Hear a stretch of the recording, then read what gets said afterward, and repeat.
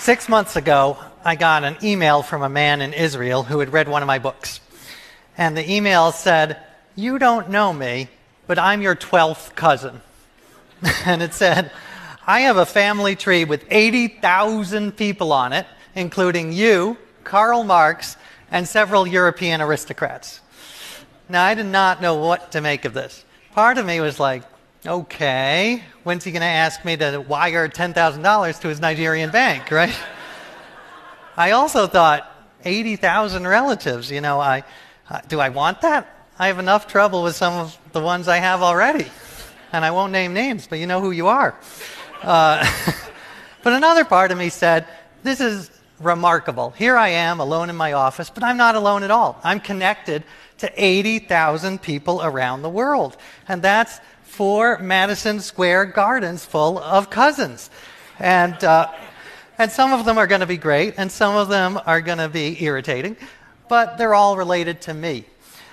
So this email inspired me to dive into genealogy, which I always thought was a very staid and proper field. But it turns out it's going through a fascinating revolution, and a controversial one. Partly this is because of DNA and genetic testing, but partly it's because of the internet. There are sites that now take the Wikipedia approach to family trees, collaboration and crowdsourcing. And what you do is you load your family tree on, and then these sites search to see if the A.J. Jacobs in your tree is the same as the A.J. Jacobs in another tree. And if it is, then you can combine. And then you combine and combine and combine until you get these massive, mega family trees with thousands of people on them, or even millions. I'm on something on Genie called the World Family Tree, which has no less than, a jaw-dropping, 75 million people.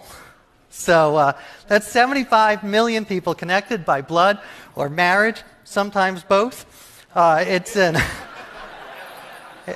It's in all 7 continents, including Antarctica. I'm on it. Many of you are on it, whether you know it or not. And you can see the links. Here's my cousin, Gwyneth Paltrow, who she has no idea I exist, but we are officially cousins. We have just 17 links between us. And there's my cousin, Barack Obama. And he is my aunt's 5th great aunt's husband's father's wife's 7th great nephew. So, practically my older brother. And my cousin, of course, the actor Kevin Bacon, who is my first cousin, twice removed, wife's niece's husband's first cousin, once removed, niece's husband. So 6 degrees of Kevin Bacon, plus or minus several degrees. Now, I'm not boasting, because all of you have famous people and historical figures in your tree, because we are all connected. And 75 million may seem like a lot, but in a few years, it's quite likely we will have a family tree with almost all 7 billion people on Earth. But does it really matter? What's the importance? And I do think it is important, and I'll give you 5 reasons why really quickly.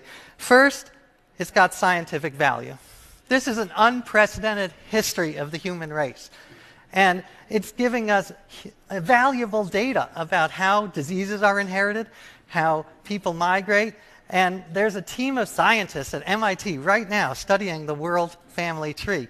Number 2, it brings history alive. I found out I'm connected to Albert Einstein. So I told my 7-year-old son that, and he was totally engaged. Now Albert Einstein is not some dead white guy with weird hair. He's Uncle Albert. And my and my son wanted to know, what did he say? What is E equals MC squared?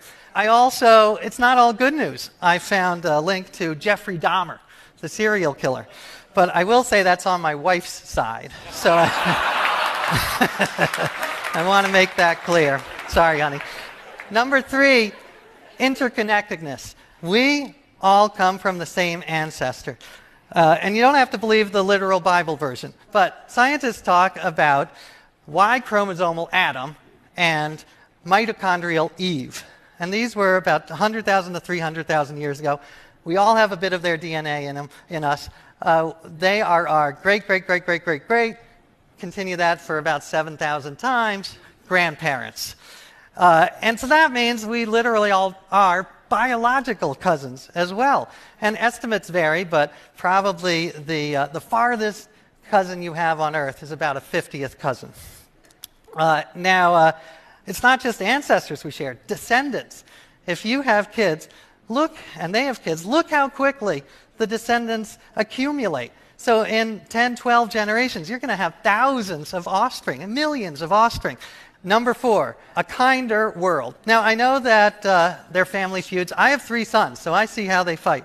But I think that there's also a human bias to treat your family a little better than strangers. I think this tree is going to be bad news for bigots because, they're going to have to realize that they are cousins with thousands of people who, in whatever ethnic group they happen to have issues with. And I think you look back at history, and a lot of the terrible things we've done to each other is because one group thinks another group is subhuman. And you can't do that anymore. We're not just part of the same species, we're part of the same family. We share 99.9% of our DNA. Now, the final one is number 5, a democratizing effect. Some genealogy has an elitist strain, like people say, oh, I'm descended from Mary Queen of Scots, and you're not, so you cannot join my country club. But that's really going to be hard to do now because everyone is related. I'm descended from Mary Queen of Scots, by marriage, but still. So it's really a fascinating time in the history of family because it's changing so fast. There's gay marriage and sperm donors, and there's intermarriage on an unprecedented scale. And this makes some of my more conservative cousins a little nervous. But I actually think it's a good thing. I think the more inclusive the idea of family is, the better. Because then you have more potential caretakers. And as my aunt's 8th cousin, twice removed, Hillary Clinton says, it takes a village. So, so I have all these hundreds and thousands, millions of new cousins. I thought, what can I do with this information? And that's when I decided, why not throw a party? So that's what I'm doing. And you're all invited. Next summer, I will be hosting what I hope is the biggest and best family reunion in history. Thank you.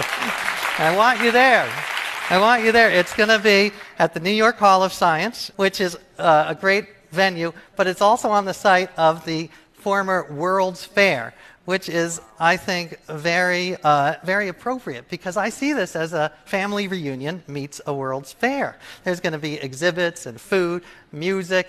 Paul McCartney is 11 steps away, so I'm hoping he brings his guitar. He hasn't RSVP'd yet, but fingers crossed.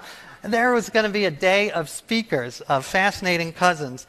It's early, but I've got some lined up. Cass Sunstein, my cousin, who is perhaps the most brilliant legal scholar, will be talking. He was a former member of the Obama administration. And on the other side of the political spectrum, George H.W. Bush, the number 41, the father, he has agreed to participate. And Nick Kroll, the comedian, and Dr. Oz, and many more to come. And of course, the most important is that I want you guys there. And I invite you to go to globalfamilyreunion.org and figure out how you're on the family tree, because these are big issues, family and tribe. And I don't know all the answers, but I have a lot of smart relatives, including you guys. So together, I think we can figure it out. Only together can we solve these big problems. So cousin to cousin, I thank you. I can't wait to see you. Goodbye.